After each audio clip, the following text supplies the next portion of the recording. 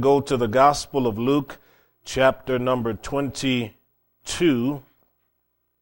The Gospel of Luke, chapter number 22. I want to read verses 61 through 65. The title of the message this evening is While Peter Wept. Luke chapter 22, verses 61 through 65. And the Lord turned and looked upon Peter, and Peter remembered the word of the Lord, how he had said unto him, Before the cock crow, thou shalt deny me thrice, 3 times. Peter went out and wept bitterly. The men that held Jesus mocked him and smote him, and when they had blindfolded him, they struck him on the face and asked him, saying, Prophesy, who is it that smote you? Many other things blasphemously they spake against him. While Peter wept. Another brief word of prayer. Lord, we're grateful that we can take a few moments to break the bread of life. We only ask you to give us receptive hearts and give us ears to hear as we minister tonight in Jesus' name. Amen. Amen. About 300 years ago, across the ocean in Germany, a number of scholars began to study the New Testament, and they studied it with the goal of trying to see how many of the words attributed to Jesus actually can be safely or correctly attributed to him.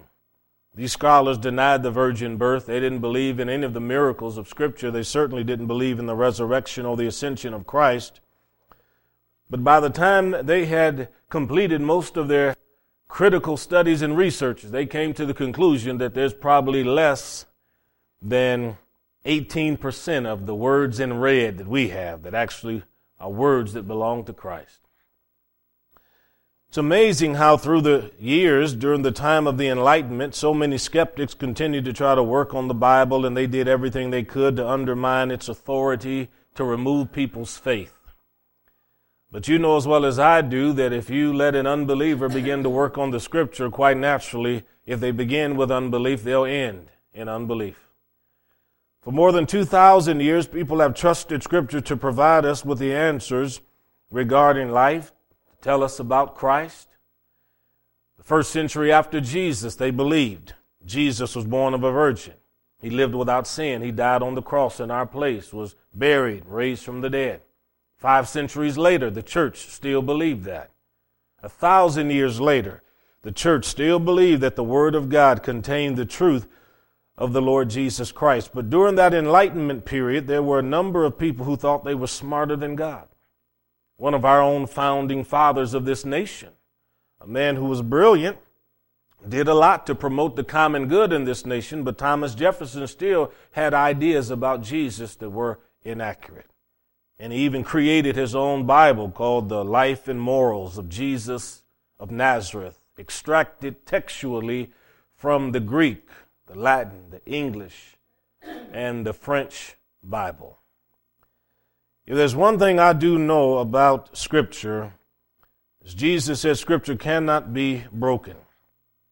There are a lot of different versions of Jesus. Everybody wants their own image, and for the most part, people want an image that is congenial to how they live. They don't want an image of someone who's holy in their home that may point out what's wrong, encourage them when there's something right. Most people are looking for a Christ that doesn't do anything to convict the conscience. They want a Christ that'll justify the way that they live. But what kind of Jesus do you want? The image we hear on television very often from the reporters is that Jesus was very loving, he was merciful, but Jesus, he was non-judgmental. He would never ever say anything to anybody to hurt anyone's feelings, and he was the kind of person that walked in line with all of the truths of the Old Testament. He did. But the religious people of the New Testament honestly believed Jesus and his disciples were in many ways irreverent. They said to Jesus, how come your disciples don't fast like we do? Jesus said, one day when I'm gone, they will fast. But while I'm with them, they have no need to fast. They said, how come your disciples on the Sabbath day, when you're not supposed to walk too far or do any labor at all, they're out in the cornfields and they're plucking ears of corns and they're eating? The The Lord said, you need to know I'm bigger than the Sabbath day. God is bigger than the Sabbath day. Jesus even spoke of Herod, the king, and he said that man is a fox. That is to say, he's cunning, he's sly, he's deceitful. And one time Jesus was talking to the religious leaders of the area, and he said to them, he said, you say that I'm not the Son of God, but he said, you're of your father, the devil, and the lusts of your father you will do. That's an image of Jesus that a lot of people don't particularly hear about. But when we think about Christ in the Gospels, we have to understand that the picture that we have is of someone that can do anything and everything. There's a lady came to Jesus one time, and she had been in a lot of sin. The Bible says she came to Jesus and she bowed down and had anointed him and bathed his feet with her tears. Peter and some of the other folks were looking at her. The other people were saying, oh my goodness, if this man was really a prophet of God, there's no way he'd let this woman come and touch him and defile him. And Jesus said to Simon, I should say, he said to Simon, he said, let me ask you a question. He said, when I came in here, did you give me any water to wash my feet? Man said, no, sir. He said, this woman has washed my feet continually with her tears. He said, did you bother to kiss me when I entered your house as a form of greeting? He said, no, sir. He said, this woman has kissed my feet continually. You didn't even give me any kind of balm or fragrance. But yet this woman has anointed me. When I think about Christ and what he means to me and what he means to you and the things that he has done, we have to wonder sometimes, what kind of an image are we promoting in society? What kind of an image do you want in your home? What kind of Christ as a master or savior or Lord do you want over your own life? Scripture says that Jesus was being terribly mistreated by these leaders. And somewhere in the middle of all of that, according to verse 61, the Lord turned and looked at him. I guess the question is, which Jesus looked at him? Because if we follow the scholars, they say that Jesus didn't do any miracles and all the stuff attributed to him in the scripture that's supernatural, that's wrong. But I'm telling you, the Jesus that looked at Peter was the one that was able to take babies up in his arms and bless them. He was the one that walked on water. He was the one that took the loaves of bread and the fishes and multiplied them. And what does the Bible tell us about this? It says that Jesus, when he looked at Peter, Peter then remembered the word of the Lord. Now I'm sure that this had to have been a powerful moment. That Peter, with all of the things that was going on at that fire, and he was there listening to all of these people, and they're accusing him, saying, you're one of his disciples. And Peter said, no, not me. I'm not a part of that group of people at all. And suddenly when Jesus turned and Jesus looked at him, Mr. Peter encountered the countenance of somebody who had already changed his life, but now here's another pivotal moment. He remembered the word of the Lord. I think some of us have those kind of encounters with God that when we look back, we can remember what God said to us and we can remember where we were standing when the word of the Lord came back to us. You still remember where you were when you truly gave your heart over to the Lord and you decided no more of sin, but all of Christ? Can you still remember that place where you were at, where it was you and it was God and it was the world, and you had to make a choice? I mean, you needed a miracle, you needed provision, you needed supply, you needed God to help pay some bills, but there was at some point God spoke directly to your heart to let you know, I'll work this all out. Until you really get a glimpse of Christ, not the scholars' Jesus. Not the non-supernatural Christ that's been drawn up by people who don't believe in him, but when you truly get a glimpse of the one in Scripture, the one that walked on water, the one that was able to cast out devils and heal the sick, the one that was able to raise the dead, when you come face to face with him, you'll remember the word of the Lord. How was Peter able to remember some of the things that Jesus said to him? Now, Jesus said a lot through the years. We know that because the Scripture tells us in red, if you've got that kind of a Bible, it shows you that Jesus, he was fairly long-winded with some of these speeches of his. Sermon on the Mount is kind of long. You sit there and start reading it. And let's not forget that Jesus, one time, he had the folks out there along a hillside, and he preached to them and taught them for 72 hours. I'd like to know how many of you would listen to me for 3 days if I just kept going on and on and on. But out of everything that Peter had heard Jesus teach, this one word came back to him. Before the rooster crows, you'll deny me. When Peter heard that cock crow, his heart was pricked. See? The same way there can be moments in your life that create a memory of the word of the Lord coming to you, there are also things that can happen in your walk with God that instantly your heart is pricked and you realize, oh, my word, I've sinned against God. What can I do? That's what happened here. Peter in verse 62, it says he went out and wept bitterly. He didn't want to be around anybody. That's what happens when conviction comes upon you. You don't feel clean. You don't feel good. You feel guilty. And when you feel guilty and wretched and condemned, you want to go and just crawl up in a corner in a fetal position and hide from everybody. But that's never the answer. There's nothing wrong with weeping. Tears are good. Tears are a sign that you have a heart. You've got feeling that God can touch you, that he can work in your life. And the psalmist said in the Old Testament about how he cried so much that it was like tears became his meal. The exact words were, my tears have become my meat. There's nothing wrong with weeping. A lot of people have cried. Jesus came into Jerusalem. On that pathway, he was overlooking the city.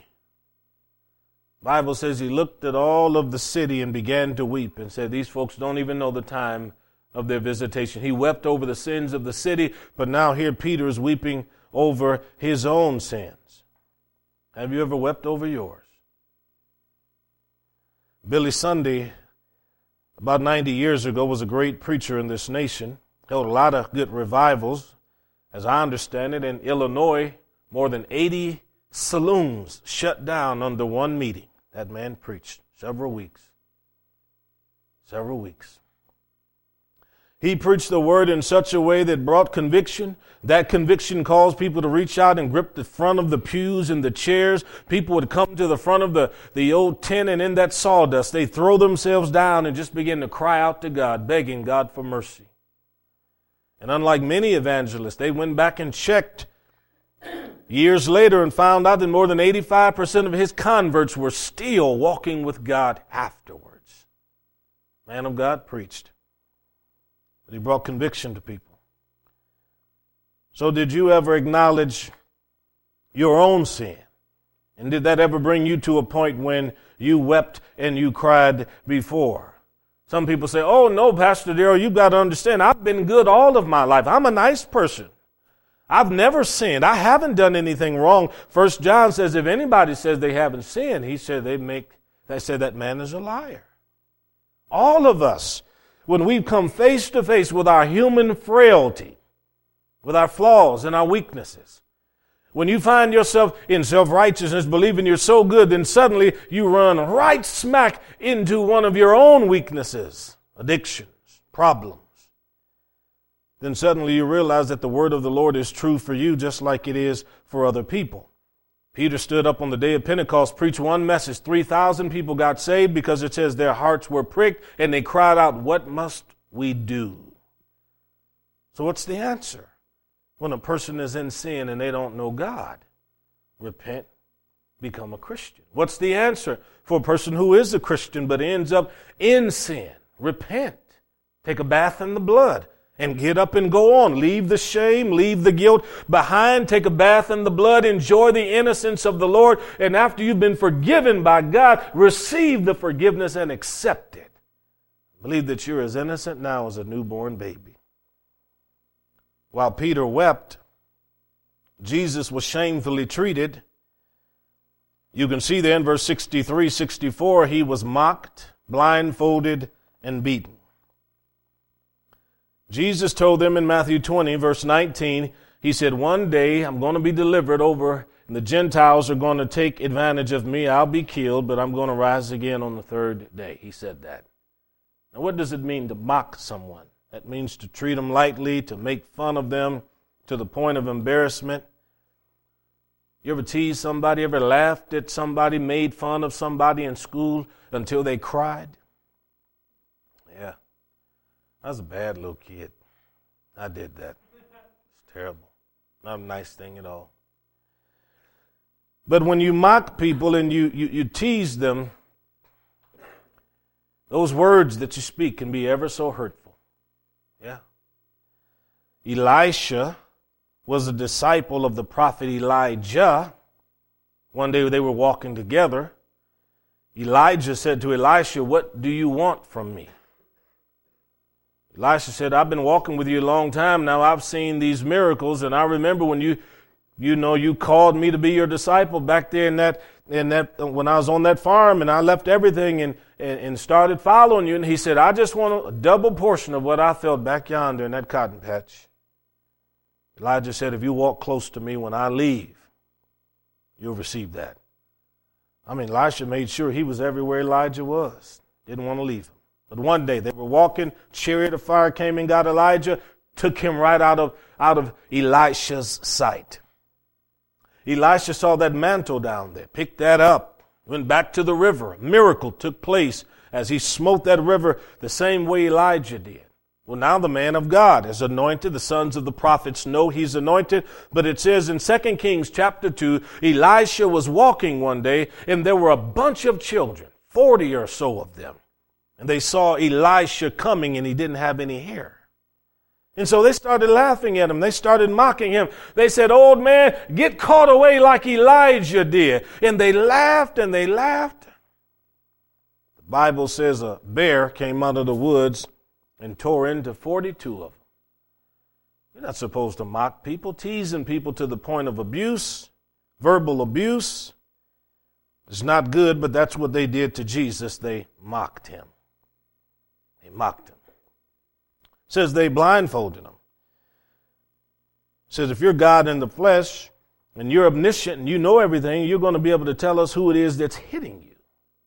That's what they did. When you put a blindfold on somebody, you're requiring that person to use another sense, another faculty of sense. Since they have sight no longer, now they've got to depend on hearing.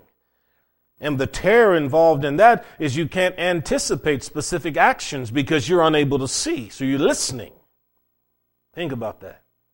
So that'll produce some kind of fear in people who are not well acquainted with God. But here Jesus was blindfolded, and these people were doing what they could to embarrass him.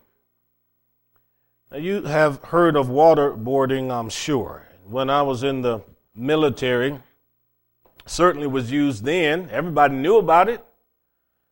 But to me, what is the most terrifying aspect of the waterboarding isn't just the application of the water. You lay somebody backwards on a board or a bench, and then you hoist them up so that their feet are in the air, and you put a big towel or something over their eyes and over their nose and part of their mouth, and then they take a pitcher of water or something or a bucket and they start pouring it. What makes waterboarding so terrifying is that you can't tell when it's going to begin or when it's going to end. You have no ability to know when it'll start or stop. I'm not condoning it. I'm not approving it. I'm not endorsing it. I'm only telling you what it is. The fact that you can't see what they're doing and you're laying there strapped down. That's what's terrifying. Because I don't know what they're going to do next. You see? The blindfold. So it says, while he was blindfolded, they began to strike him, to humiliate him. That's the whole point of hitting someone. Whether you're going to punch him publicly or with an open hand, they began to slap him and strike him. They wanted the folks all around to see that. And I'm telling you, that does humiliate a person, and that can surely break a person's spirit to be humiliated. Growing up as I did in Cleveland, Ohio, I saw grown men sometimes in the streets surrounded by teenagers. The teenagers were harassing the adult. I've seen teenagers slap a grown man in front of all kinds of people. The grown man couldn't do anything. Couldn't do anything. I've seen women get in street fights where just terrible things were taking place. And the fight ends in utter humiliation. Sometimes people would even try to humiliate adults in front of their children. Terrible. Terrible.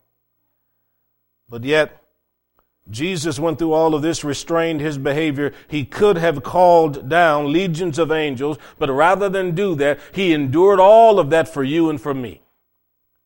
He went through all of that trouble because of your sin and my sin. And we very often won't restrain ourselves and hold back what's going on in our life when we want to, have a display of the flesh. We want to just let loose and give somebody our 2 cents. And I want to give them a piece of my mind. And then I want to let loose and let anger just be exhibited. Jesus never said a word. He didn't do anything. And all this was going on while Peter wept. While Peter was crying. It says they spake blasphemously against him. The Jewish people had all kinds of rumors about Jesus. Some of the later Jewish texts tell us that they believed that Jesus' mother had relations with a Roman soldier. The scuttlebutt amongst the Jews, even to this day, is that Jesus is the product of a Roman soldier who had a relationship with Mary. It's untrue. Luke tells us, Matthew tells us about the birth of our Savior. But what is blasphemous language? Blasphemous language is when somebody utters impious words at a sacrifice, or they're words of slander or words of defamation. Think about that. Try to destroy somebody's character. Jesus was the sacrifice. Jesus was the individual that was offering himself to die as the Lamb of God on the cross. But yet, despite all of that taking place, Jesus never said one word. He never did anything. He simply endured it all for you and for me. That's what I'm getting at. But also to speak blasphemously is to use foul and vulgar language. Can you imagine how these people mocked Jesus and the kinds of names they probably called him? I'm a preacher. And I'm telling you, I've had people call me names that are not nice just because they know I'm a Christian and a preacher. It's probably happened to you. If you've ever been on the end of somebody cussing you out, you know that's not a good feeling. It's a terrible feeling. And I've seen men cuss women to the point where it brings a woman to tears. I've seen some women cuss a man until that man doesn't even feel like he has any worth at all. Language is powerful. Foul, vulgar language, cussing somebody out, that's not good at all. It doesn't matter what the culture says, we should avoid it. So here I am in small town America, a black guy that's a pastor, to be politically correct, an African American guy who's a pastor.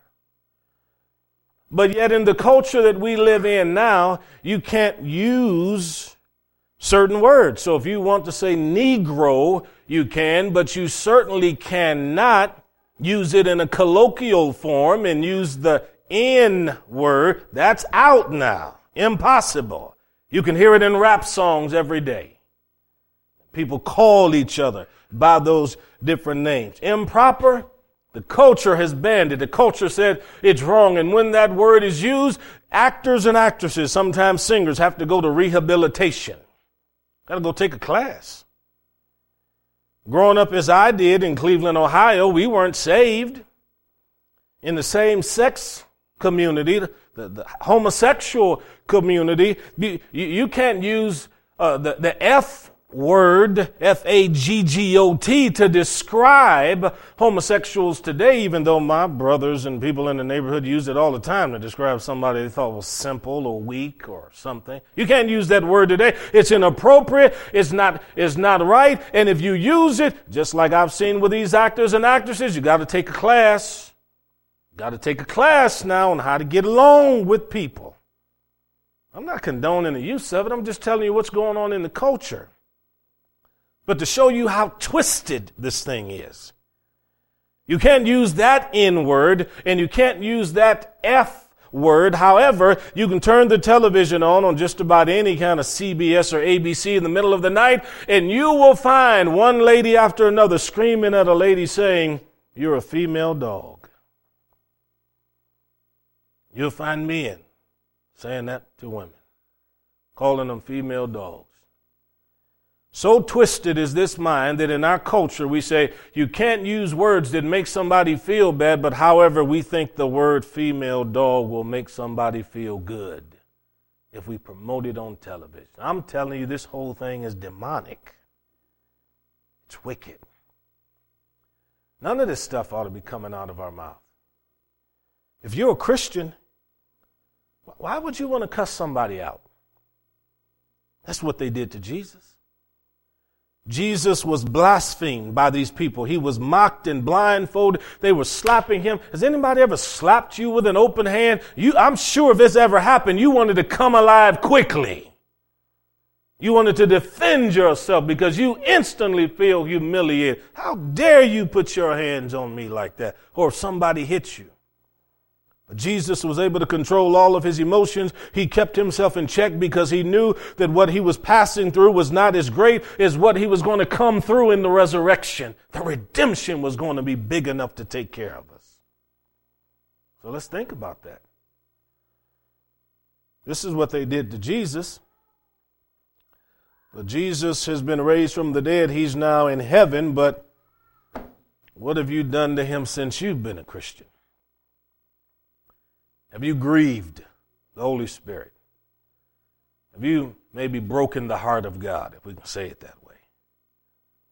Has anything ever happened in your life that would be displeasing to God, that would cause you to go and weep over what you've done? The nice thing about all of this is that even though you read chapter 22, then you read chapter 23, you got to keep going with the rest of the story because there is a chapter 24. He comes up out of that grave, healed, powerful, telling the disciples to go into all the world and preach the gospel. The one thing we should do, we should ask God, God, how can I be a better and stronger Christian? Father, help me to restrain myself so that my speech is godly. Remember the people that were cussing out Jesus? These were all religious people. Scribes, priests, captains of the temple. They knew the word inside and out. They understood the law of God, but yet in the presence of God, they would cuss and they would scream at him and blaspheme him. Don't be that kind of a Christian. Don't just be religious. Ask God to help you govern and guide your tongue. That's so important for your witness. Because when you realize you're dealing with somebody whose body is the temple of God, or with somebody whose body could be the temple of God if they only got saved, then you realize my speech should be used for edification, seasoned with the grace of God. I realize that nobody's perfect, and, there are people that really do love God, but they fight that battle with their mouth. It's a work. Nothing's impossible for God. I think when there's a lady present, I don't think men ought to curse. I don't care if they are unbelievers. I think they ought to treat a woman like a woman. That's what I believe. And a handful of occasions where I have been in some places where some men were just totally disrespectful. Sometimes having women at the table, it hadn't bothered me to walk over to somebody and say, could you please maybe restrain the language? You got ladies here. Now, they may not respect their own women or wives, but got some people around here. We really do believe our women are ladies. Treat them the right way. Some people don't care, but that doesn't change the truth of the matter. So, folks, think about that this week. Think about that the next time you're somewhere and somebody's got that TV on, you hear that word come across. Remember what I said about this culture. They'll tell you that's wrong, but then they'll tell you that's okay. But ladies, You don't let anybody call you that, because that's not what you are. You're a daughter of Abraham, and God loves you. Let's stand. Isn't God a wonderful Savior?